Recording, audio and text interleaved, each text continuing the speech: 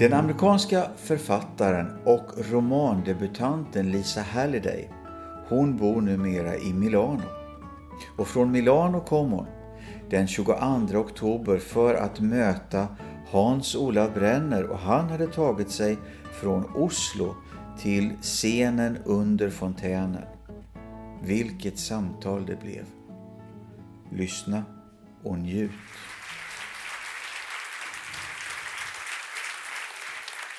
We're here to talk about this novel, Asymmetry. Did you ever consider a long poetic title to the novel? No. No. The title did come at the end, though, which is not how I'm working on the next novel. The title came first, but this title came very late, and then it just seemed to me so obvious. I thought, how could I not have known what the title was all along? But I didn't. I was sure you did, because it functions on so many levels. So that was luck that you get. Very lucky, yes. Under what circumstances did it come to you then?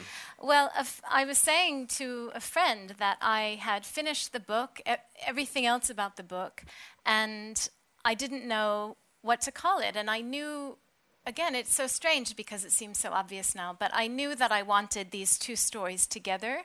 I wrote them, well, for those of you who don't know, the book is in two long parts followed by a short coda, and the two parts seem not to have very much to do with one another, but they do have a lot to do with one another. And some people have speculated that I wrote one and then I wrote the other and then I stuck them together and called them a novel, but that's not how it happened. I wrote them more or less simultaneously, and this is why throughout the book there are so many echoes, so many resonances, details that seem to speak to each other from the two parts of the book. So it was always one book to my mind. It is very much an indivisible novel. And so a friend was saying to me, well, what is it about? And I said, it's about asymmetry. And he said, so I know it sounds very dumb, but that's how the title came about. But that you had with you from the start, the feeling that it was going to have to do with asymmetry. Yes, I always wanted these two stories to sit alongside each other. In fact, originally, so in the first part of the book, there's a young woman named Alice who wants very much to become a writer. And she has a relationship with a much older, very famous novelist. And this is both an education for her and also a source of much anxiety. There's a term that was coined by the American critic Harold Bloom, who just passed away, the anxiety of influence. It's the anxiety that you feel because artists who've come before you have already said everything that you want to say. They've already said it more beautifully than you think you can say it. I'm paraphrasing. I'm sure Harold Bloom would probably take issue with the way I've described it, but this is how I've understood it. And so Alice feels an enormous anxiety of influence because she's having this relationship with someone who's accomplished so much beyond what she thinks she can. At the same time, she lives in her own world. Her own generation is experiencing the Iraq War. She's in her 20s. She's growing up in New York during the early years of the Iraq War. And she does find a way to become a writer in her own time. In the second part of the book, we have a character named Amar, who is an Iraqi-American man, an economist. He's trapped in Heathrow, where he's been detained on his way to visit his brother in Kurdistan. And he seems very different from Alice, but we learn that maybe they have more in common than it initially seems. These two characters, in very early drafts of the book, they knew each other. They were talking to each other. They had conversations. They were running into each other on street corners. And it was terrible. It wasn't what I wanted to be doing. It felt very much like fiction. It felt too false to me. So that's how you started? That's how I started. Trying to make this complete. One story. One story. It is one story, but it has parts now, very distinguishable parts, whereas initially it was one more conventional novelistic story. And But one could argue that and now something completely different in a way, yes. Unless you have the feeling for the subtle things. You have to be interested in the subtle things. And of course... Yes. No, it's true. You have to be interested in them in order to feel the sense of continuity until you get to the end and learn how they might be connected more literally. The anxiety of influence, you could easily have that without knowing a writer at all, of course. Oh, yes, of course. And in fact, I think that's how Harold Bloom initially meant it.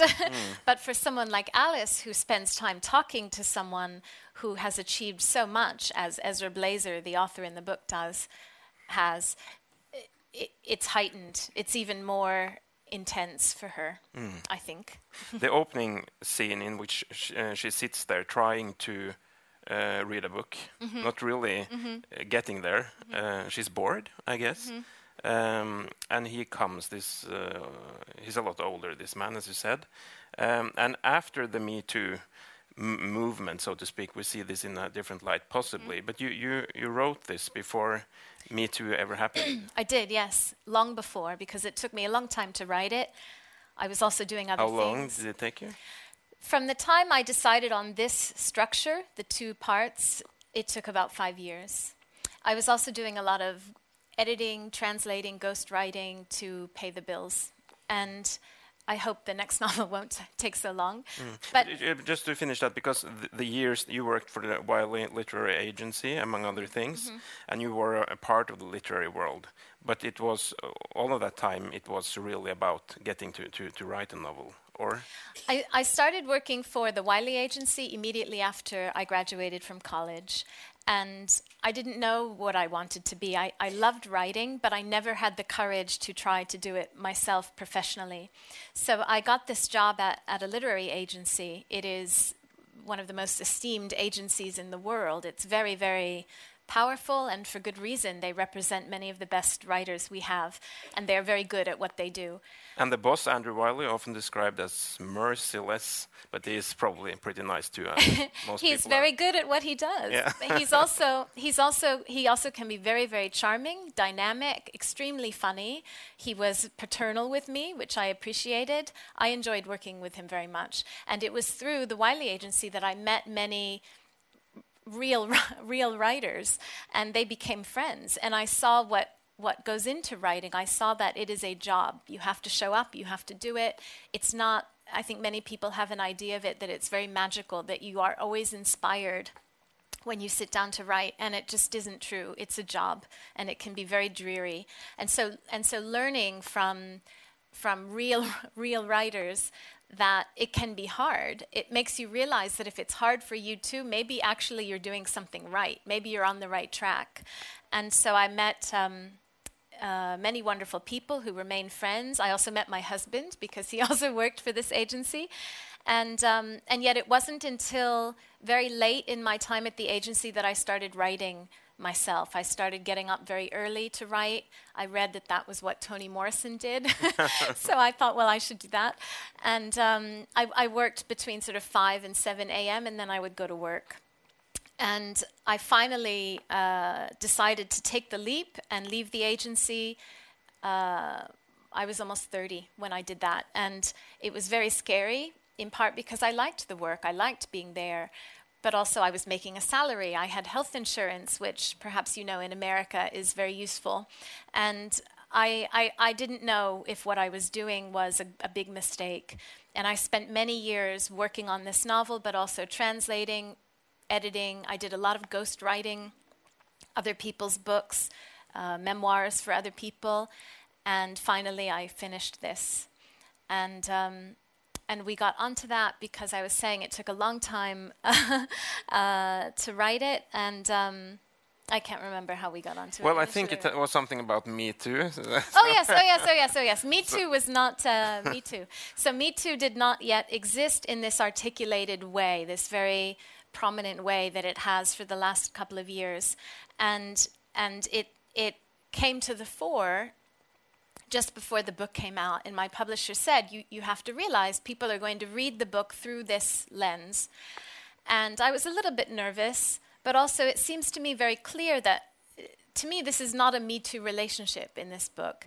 These two people want to have this relationship. He is much older. He is very successful. Many people would see him as having all of the power. But to me, the power fluctuates between these two people. Alice has her own powers. She's young and she's healthy, and she has her life ahead of her. I think we get the sense that she's an intelligent person. She's ambitious, and they help each other. So certainly he gives her a kind of an education, but she also helps him, and she gives him a kind of education as to what it's like to be in your 20s in 2003, 2004. And certainly towards the end of the first section, we have a real sense of the power shifting. And this is what relationships are like. Many of them are nuanced. Many of them are complicated. They don't slot easily into categories. I do not mean in any way to judge the Me Too movement, because I think it is very important. I don't know what the results of it will be. I think we're still a ways away from seeing what the lasting effects are. But in my book, the relationship is not, to my mind, a Me Too relationship. But I've said this before, I think it's really exciting, actually, that we can't help but read a book through the lens of the current moment. So maybe if I'm so lucky as to have people reading this book 20 years from now, there will be a new cultural moment that will be in people's minds as they're reading the book. That's how they'll see it then. And this is how it is for all books, and this is what we love about literature. It has a capacity to change its meaning over time, depending on when you read it, where you read it, and what your own individual story is. Mm-hmm. But with the lens that you two then probably have now, do you see her any differently than you did when you wrote the character? I don't really. I don't actually. Because I took so long with the book, I went over it and over it and over it. The characters, the scenes, the details are all very settled in my mind. They are exactly what I wanted them to be. I feel very lucky that there's nothing I would want to change. And when people ask me for advice about writing, I say, take your time. Make it what you really want it to be, so that if people do criticize you, you can at least tell yourself, it's what I wanted to do. I did what I wanted to do. There's nothing I would like to change. If this person doesn't like it, at least I do. I did what I set out to do. So I don't think the Me Too movement has changed how I see these characters. If anything, the book contributes to my sense of the Me Too movement as still very young. I think that we will have to find a way to do what we're doing, to bring these relationships, to reckon with them in a way that does account for the nuance of human behaviors. We're never going to erase bad feeling in the world. There's no legislation that can take away someone being offended. There's no legislation that is going to erase the asymmetries that we have between us. I mean, no relationship, even if the two people are of equal age, is precisely asymmetrical, and that is why we are excited about being with people. They cause friction. We like being different from people. That's how we learn. And so how do we navigate those relationships? How do we make sure no one is really taken advantage of or abused? Is it fair to say that, well, they have a common ground when it comes to their shared sense of humor, and that kind of neutralizes possibly the inequalities in a way? Yes, they have a lot of things in common. The characters in the book, Ezra and Alice, they have a sense of humor. They are very playful. That's part of it. They love baseball. They love music. They love books, of course.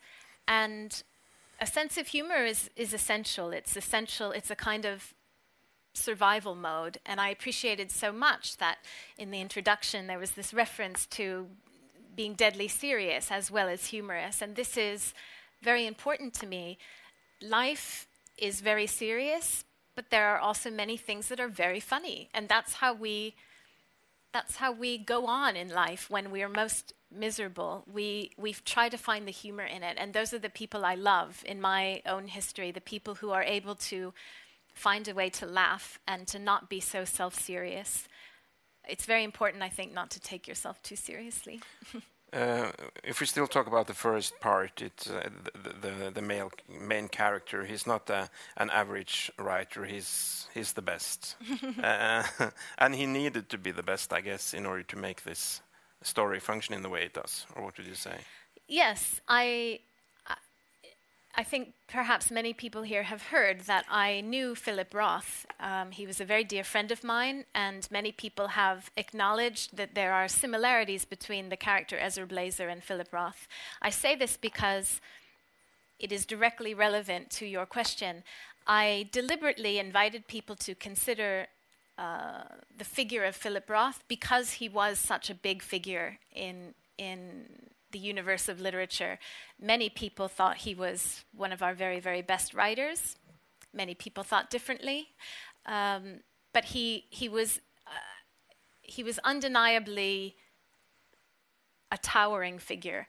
And if Alice is having her relationship with someone who is just mediocre, who many people have never heard of, then the anxiety of influence is not so great. So to dramatize the relationship in the book, I made as clear as I could that this writer, Ezra Blazer, was really one of the biggest names in literature that you could hear.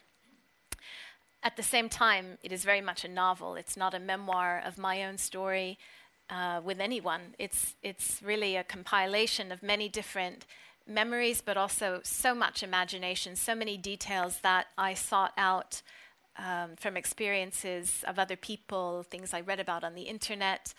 It doesn't fall into the trope of autofiction as some people have surmised. We know this in Scandinavia, the difference between life and literature. So we were so I'm wasting my time. Yeah. But still, Philip Roth read the novel before it was published. He did, yes, he did. And he saw it published, which was wonderful because he died, I think, 5.5 months after it was published. And I am so glad now and relieved, indeed, that he was alive to see it published. He was very happy for me.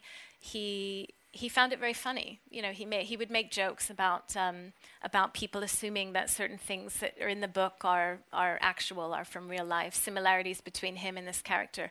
But mostly he was just very, very happy. And it was wonderful to be able to talk to someone like him about the pleasures of being published, but also, of course, about the anxieties of it, about indiscreet questions that journalists would ask. And he said at one point, he said, well, you put one foot in the trap. And I understood, and he didn't say it judgmentally or accusingly. He said it very sympathetically because, of course, he'd been through this in his own lifetime with books like Portnoy's Complaint. I want to make clear that I've only published one novel. I'm not putting myself on the level of someone like Philip Roth, but it was very nice to hear from someone who was a good friend. I understand. It's not always wonderful. There are difficult aspects to this. Is this a good time to read a little segment from the book? Okay. I'll read a little bit from the first section. Alice and Ezra have known each other for some time, I think about a year by now. And they've never actually discussed yet that Alice would like to be a writer. So in this scene, they are going out for a walk, and Ezra has recently had a number of physical ailments. He's been to lots of doctors. He's had trouble with his back. He's had an operation on his back. He's also had a defibrillator put in, one of those machines that shocks your heart if it stops working properly. And he's also just finished another novel and has just started a new novel. So he and Alice go out for a walk in his neighborhood, and they're accompanied by a nurse who is helping him move around. While the nurse took a call on her phone, Alice and Ezra sat on the bench where they'd met. They rested quietly for a moment until Ezra said something about the plane trees that Alice didn't hear for her thoughts, about where she'd been in her life, where she was going, and how she might get there without too much difficulty from here. These were considerations complicated by this maddening habit of wanting something only until she got it, at which point she wanted something else. Then a pigeon swooped in, and Ezra shooed it away with his cane. The way he did this, with a debonair little flick, reminded Alice of Fred Astaire. "Sweetheart," he said, watching her eat a hot dog, "this summer, why don't you take 2 weeks off and come out to visit me? Would you be bored?" "Not at all," said Alice. "I'd love that." Ezra nodded. Licking mustard off her palm, Alice asked, "What did your agent say about your book?" "Ezra, I don't know what to say. It's genius. It's a masterpiece. I mean, Jesus Christ, it's good. Every word, every single fucking word is spelled correctly," said Alice. Ezra blew his nose. "Is spelled correctly. When is he going to submit it?" "He's going to wait until the fall," said Ezra. "Have you finished?" "I'm up to page 163, said Alice. "And?" "I like it." "What?" "What? What's that tone?" "Well, who's speaking?" said Alice. "Who's telling the story?" "What do you mean?" said Ezra. "The narrator's telling the story." "I know, but—" "Finish it first," said Ezra. "Then we can talk about point of view. Anything else?" "The girl in the bagel shop. Who talks like that these days? So carefully, so formally." "You do," said Ezra. "I know, but I'm—" "What? Special?" Alice raised her eyebrows at him, but kept chewing. "Alice," he said tenderly a moment later, "I know what you're up to." "What?" "I know what you do when you're alone." "What?" "You're writing, aren't you?" Alice shrugged. "A little." "Do you write about this? About us?" "No." "Is that true?" Alice shook her head hopelessly. "It's impossible." Ezra nodded. "Then what do you write about?" "Other people, people more interesting than I am." Alice laughed softly, lifting her chin toward the street. "Muslim hot dog sellers?" Ezra looked skeptical. "Do you write about your father?" "No." "You should. It's a gift." "I know, but writing about myself doesn't seem important enough." "As opposed to?" "War," said Alice. "Dictatorships, world affairs." "Forget about world affairs," said Ezra. "World affairs can take care of themselves." "They're not doing a very good job of it," said Alice. A woman from Ezra's building came down the path wearing a Gore 2000 cap and power walking a Shih Tzu. "Hello," Ezra said as she passed. "Hello, Chaucer," he added to the dog. For her part, Alice was starting to consider really rather seriously whether a former choir girl from Massachusetts might be capable of conjuring the consciousness of a Muslim man, when Ezra turned back to her and said, "Don't worry about importance. Importance comes from doing it well. Just remember what Chekhov said. If there's a gun hanging on the wall in the first chapter, in a later chapter, it must go off." Alice wiped her hands and stood to throw her napkin away. "If there's a defibrillator hanging on the wall in the first chapter, in a later chapter, must it go off?"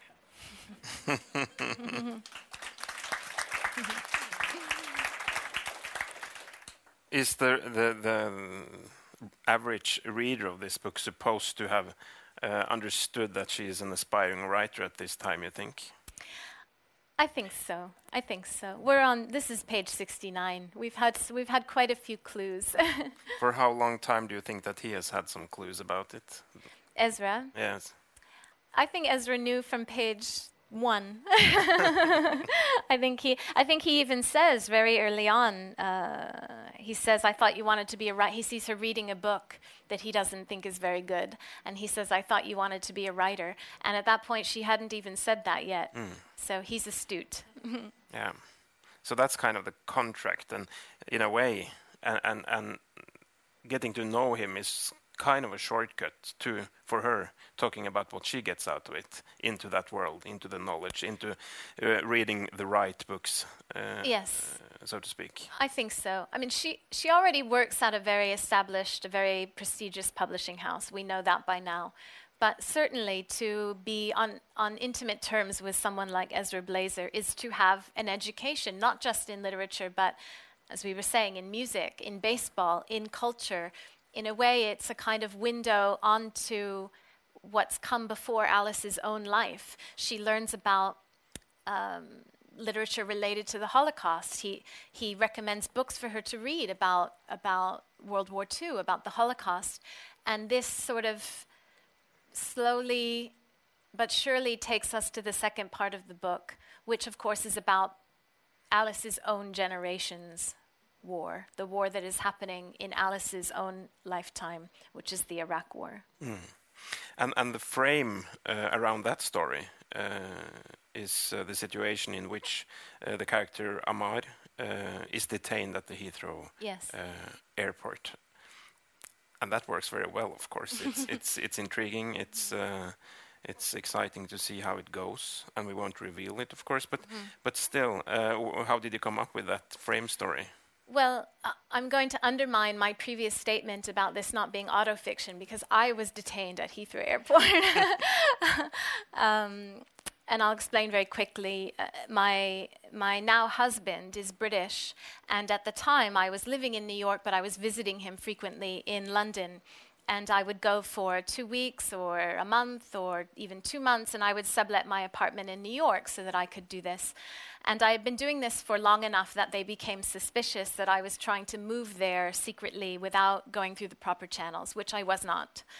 But they detained me overnight and eventually let me through at 3 a.m. And they said, you can stay for this trip, but you can't come back until you've gotten a visa. And about a year after that, my husband and I decided to get married to solve this problem, but also because we love each other. And so I did get 2 things out of this experience, which was my wonderful marriage and also the premise for the second part of the book. I want to emphasize that in my case, it was harrowing for a few hours, and I was nervous that they were going to send me back. It's not pleasant to be interrogated and detained in a room. But I am sure that it was not nearly as harrowing as it is for many, many other people who do not have the same privileges, you might say, that I have. My problem was more or less easily solved. For someone like Amar, who, as I said, is Iraqi-American. He has family in Iraq still. He grew up in America, but he has an Iraqi passport. He has an American passport. This alone is cause for suspicion. He has a name that arouses suspicion. There are presumptions made about his religion. He is Muslim. And we sense that, although it's never explained to us, we sense that it's for these reasons that he is being detained. And I, of course, have not had to deal with that in my life. It was important to me to try to use this jumping off point that I had, this experience that I had to imagine as fully as I could what it would be like for someone like this character, Amar. And he's going to stay in London for a couple of days only on his way to Istanbul. And to see his brother in Kurdistan. But the fact that he has 2 passports, there's this backstory or the story about how he's born, actually. That's very, very fascinating. Could you tell how you come up with that? Because that was... Yes. Amar's parents are from Baghdad, and his older brother was born in Baghdad. Amar's mother is pregnant with Amar when his parents decide to emigrate to the United States. His father is a doctor and has the opportunity to work as a doctor in the U.S. My understanding is that at that time, this was very common. The U.S. was a bit more welcoming than it is right now. And so the idea is that they were going to emigrate before Amar was born. But in fact, his mother goes into labor early on the plane, and he's born high above Cape Cod.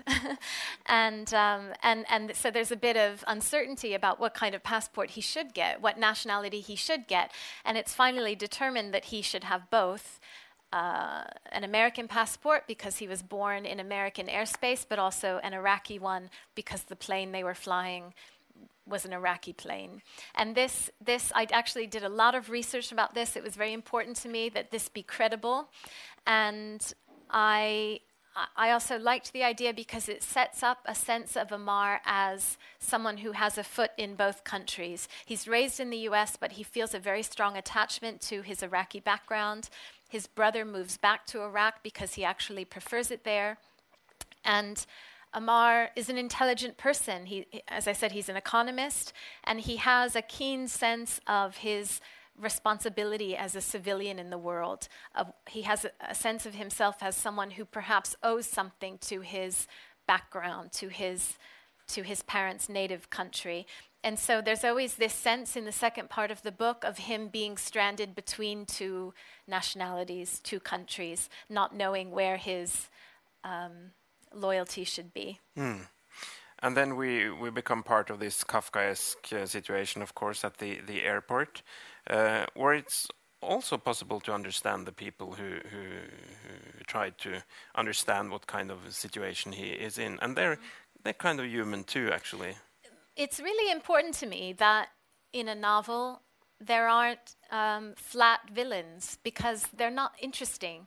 So if you think about, to sort of take a step back and give another example, if you think about an argument between two people in a movie or in a book or in a television show, you identify with it when both people are right in a way. They're most realistic when you can understand both sides of the argument. That's what feels real. That's what resonates with us. And so throughout the book, I tried not to have anyone be a cardboard cutout of a villain, someone we hate. I wanted Alice to be relatable. I wanted Ezra to be relatable. I wanted Ammar, of course, to be relatable, but also the people interrogating him. They have a job to do, and this is a complicated world. And sometimes we have to put up with the tedium of bureaucracy for the benefit of us all. We all have to play by the rules. So it's never explicit why Ammar has been detained. And so it leaves open the possibility that there aren't prejudices involved. They may have something in their system that has flagged him as being suspicious. We don't really know, because it's more interesting to me to ask questions rather than to try to answer them definitively. I wanted these people as well to be human, for there to be sympathy for everyone in the book on some level. So you keep some secrets then, so to speak, and we're not invited into Alice's head either. There's a lot we don't know about her, and that's a good thing. Yes. We have to interpret how this relationship works for her in a way. And Ezra also asked the question explicitly if this is kind of, if it's a difficult situation for her then. Yes, he more than once he says, "Do you think this is good for you?" And the first time she says yes. She doesn't want it to end. She thinks it's very good for her. And even then again later on he says, "Isn't this a little bit heartbreaking?" And she says maybe a little bit around the edges. They want to be in this. She doesn't want it to end until she wants it to end, maybe. But you bring up something that's also important, which is that the first part of the book is in the third person. And that's why we don't have access to Alice's thoughts, because it's told in the third person. Very few of her thoughts are articulated. We have a sense of what she's thinking, but I wanted it to read more like a movie. I wanted it to feel more like watching a film. Whereas there's this stylistic asymmetry between the first part and the second part of the book. The second part is told in the first person. Ammar is narrating it. So we actually do have access to his thoughts in a kind of explosion of consciousness. And this is very deliberate, that the two parts are asymmetrical. And one other thing, the fact that the first part is told in the third person, this relates back to the Me Too movement, even though it hadn't happened.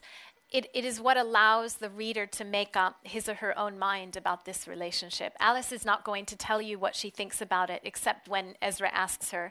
The reader can decide for him or herself, is this a healthy relationship? Is it not a healthy relationship? Is it one you would be in yourself? Is it one you would never go anywhere near? And that's important to me as well, that writers afford readers that kind of independence and that interpretation. Yes, that works so well. And getting the second part told in first person, getting into the head of Amar, telling his family story. What kind of effort did you make to make that possible? Well, I have never been to the Middle East. I'm not Iraqi. I'm not Muslim. I'm not a man. I'm not an economist. But this was what attracted me so much to the idea of writing from this perspective.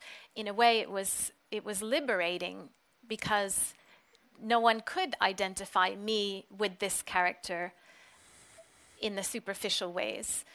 So it felt more like throwing my voice, a bit like ventriloquism. But it was very important to me that I do it as rigorously as I could. And this required lots and lots of research, reading memoirs by war correspondents, memoirs by people who had lived in Kurdistan, memoirs by people who've lived in Baghdad. I studied maps, I watched documentaries. I did as much research as I could, and I interrogated every single detail in the second part of the book as much as I could to make it as credible as I could, because this is the concept of the book. Can we do how close can we get to imagining what it's like to be someone else? There are passages in the book that obliquely speak to this issue.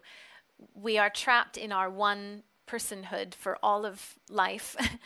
And this is why we read, because, as a friend of mine said just last week, literature is here to tell us that we are not alone. And so also writing is a way of escaping your oneself and trying to become someone else. It's a bit of a sensitive subject. If you think about cultural appropriation, this idea that we shouldn't try to write from the perspective of someone else, I think particularly when there are perceived differences in power between the author and the subject.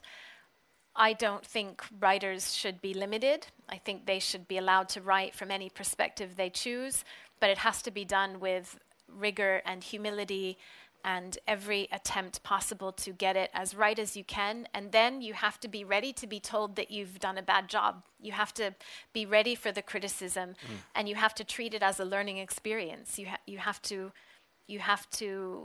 learn from the writing and learn from the reactions. But have you got any reactions like that from anyone telling you that No. it was wrong in any way? No, but I'm very they are welcome. That reaction is welcome. Yeah. I haven't had it, and actually it has surprised me a little bit that I haven't, because this idea of cultural appropriation is so much in the news. Maybe not here, I don't know. Well, yes, it is. Yes, I thought so. So there's a wonderful essay by Zadie Smith in the latest New York Review of Books on this topic. I encourage you to read it. I haven't had, not personally. No one has come to me personally. But again, writing and reading we do it to learn, or at least I do. I write in order to learn something in the deepest way I know how. And so to be told you can't write from a certain perspective would be like being told, I don't want you to learn about me. I don't want you to try to know me. So I think it's essential. I don't know what fiction is if it's not trying to imagine your way into the head of someone else. But again, it has to be done with, you can tell if it's not done with sensitivity. So it's how it's done. Yes, because if it was a one-dimensional character, then it would at least be a literary problem, of course. Yes. But that would be worse than depicting this as a very many-faceted character.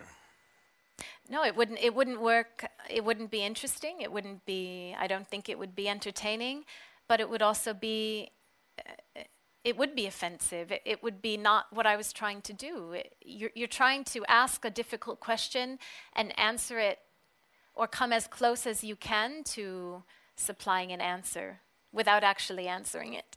Because I think the best books don't answer the big questions. They just give you a lot of food for thought. So this is you, in a way, challenging yourself to try to understand, to try to develop your empathy in some way or another. Yes, it is. And it's also, exploring the connection between imagination and empathy, if there is one. I think there is. And it is, again, trying to explore how we might be able to escape ourselves, also while acknowledging that we can't. There just is no way for me ever to know what it's like to be you. I can try.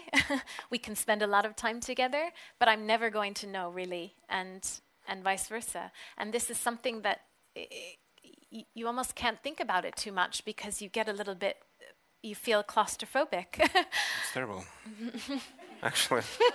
Sorry. No.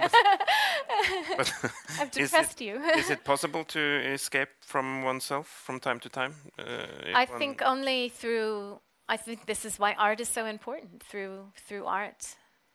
I don't want to sound too grand, but I think that is what art is for. It's a way of escaping ourselves and seeing things from another perspective. I think it's why artists persist. It's why art. It's how it sustains us. It's why we feel a kind of urgency to keep it alive. Do we have time for a little reading? I think we do. Well, there's one that's very relevant to what we've just been discussing. So, and it's very short. So.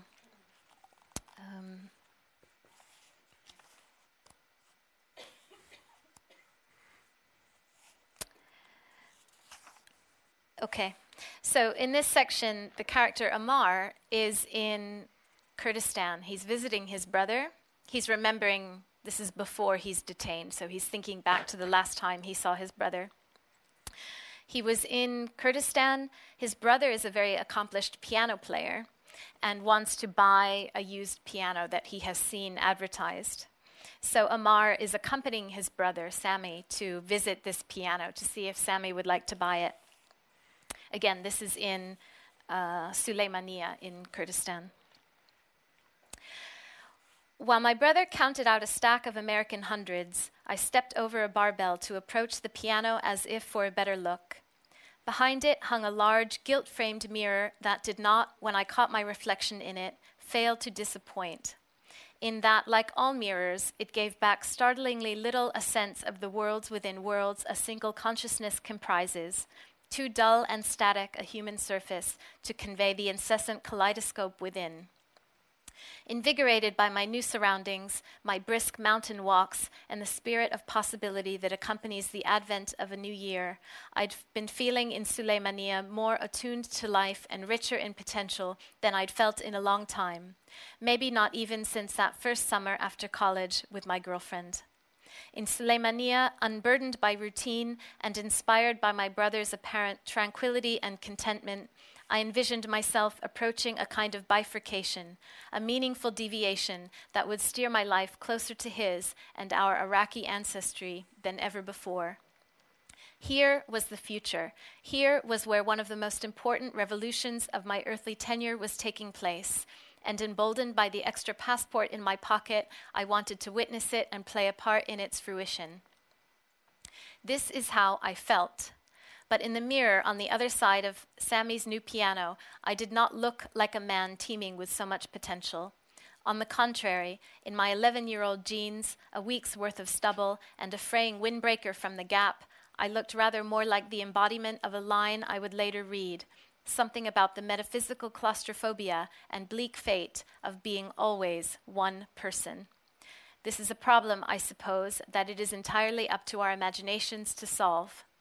But then even someone who imagines for a living is forever bound by the ultimate constraint. She can hold her mirror up to whatever subject she chooses, at whatever angle she likes. She can even hold it such that she herself remains outside its frame, the better to de-narcissize the view. But there's no getting around the fact that she's always the one holding the mirror. And just because you can't see yourself in a reflection doesn't mean that no one can.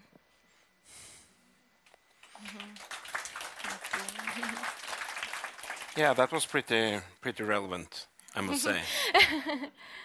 De-narcissize, was that the word? It's a word in my head. That was nice. I think we should move on to the last part. We follow the structure of the book now, actually, to some extent, and then we could say that something completely different occurs by the end when Ezra is presenting his favorite music in a way, the music he would bring to a distant island. And then you construct this interview between an interviewer and the accomplished writer. And that's very interesting, I must say, to read. And how did you work on that part of the book? Can you tell a little about it? I mentioned earlier that the first 2 parts I wrote more or less simultaneously. I would work on Alice's story for a few days or maybe a week or 2, and then I would switch to a Mars story. It was very useful because sometimes you're in a different mood, and I would just switch to the one I felt in the spirit of working on. And for a long time, I thought that would be the book.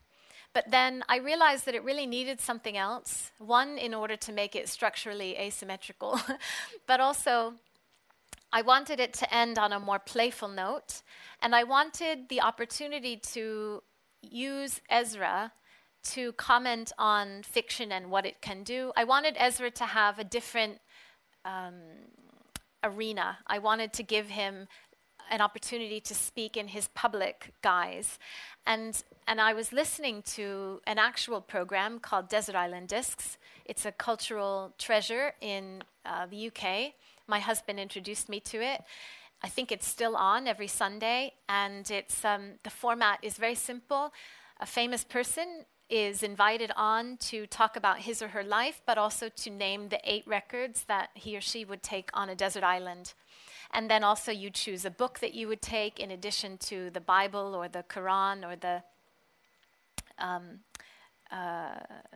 Torah. And you also choose a luxury, which can be something like a bottle of wine that washes ashore every night at 6 p.m. or something a bit fantastical. So I love this program. I listen to it all the time. Now, all of the episodes going back something like 70 years are... The show goes back, I think, 75 years. Many of the episodes going back many years. I don't know if all of them are online, but they are archived online. So you can, this is a gift to you all. If you aren't familiar with it, you can go home and find so many of these episodes, hours and hours of wonderful entertainment, because it is really a brilliant program. Anyway, I loved the program. I was listening to it doing the ironing one day, and I thought I should give Ezra Blazer his own turn on Desert Island Discs, and this would give me the opportunity to have him say things that I want to say, but through his voice. And also it allowed me to write about music, which I love. I grew up singing and performing in musicals, and I played the piano and the violin, not very well, but I still loved it. and I love old music. And so it was a way to just have a bit of fun. It was the most fun that I had in writing the book, was writing the last section. And Ezra speaks about fiction. He speaks about what fiction can and can't do. He speaks about people who confuse autobiography with fiction, which is something that is close to his heart, but also is very relevant to this book. So it was just a lot of fun ending with that sort of simulation of an actual radio program that I recommend. Yeah, and it's fun, and it's so nice because, well, I guess what he says is true for him, but he has every opportunity to kind of show his public persona, and it's a wonderful contrast, of course, between that and the soy milk chocolate drinking writer in bed at the beginning of the book. Yes. That's wonderful. And there's humor in this book linked to him not winning the Nobel Prize in Literature, but by the end of the book, he has actually received it. Yes, we're not really, it's a small spoiler, but we learn in the interview that he has actually finally won the Nobel Prize that he's been coveting. And I have a very quick, funny story to tell you that I've been asked most recently by a Polish journalist, was this an act of historical redress that I gave Ezra Blazer the Nobel Prize when Philip Roth never won it? And I pointed out to him that in order to give Ezra Blazer the Nobel Prize in 2010, I had to take it away from Mario Vargas Llosa. And no one has asked me if that was an act of historical redress.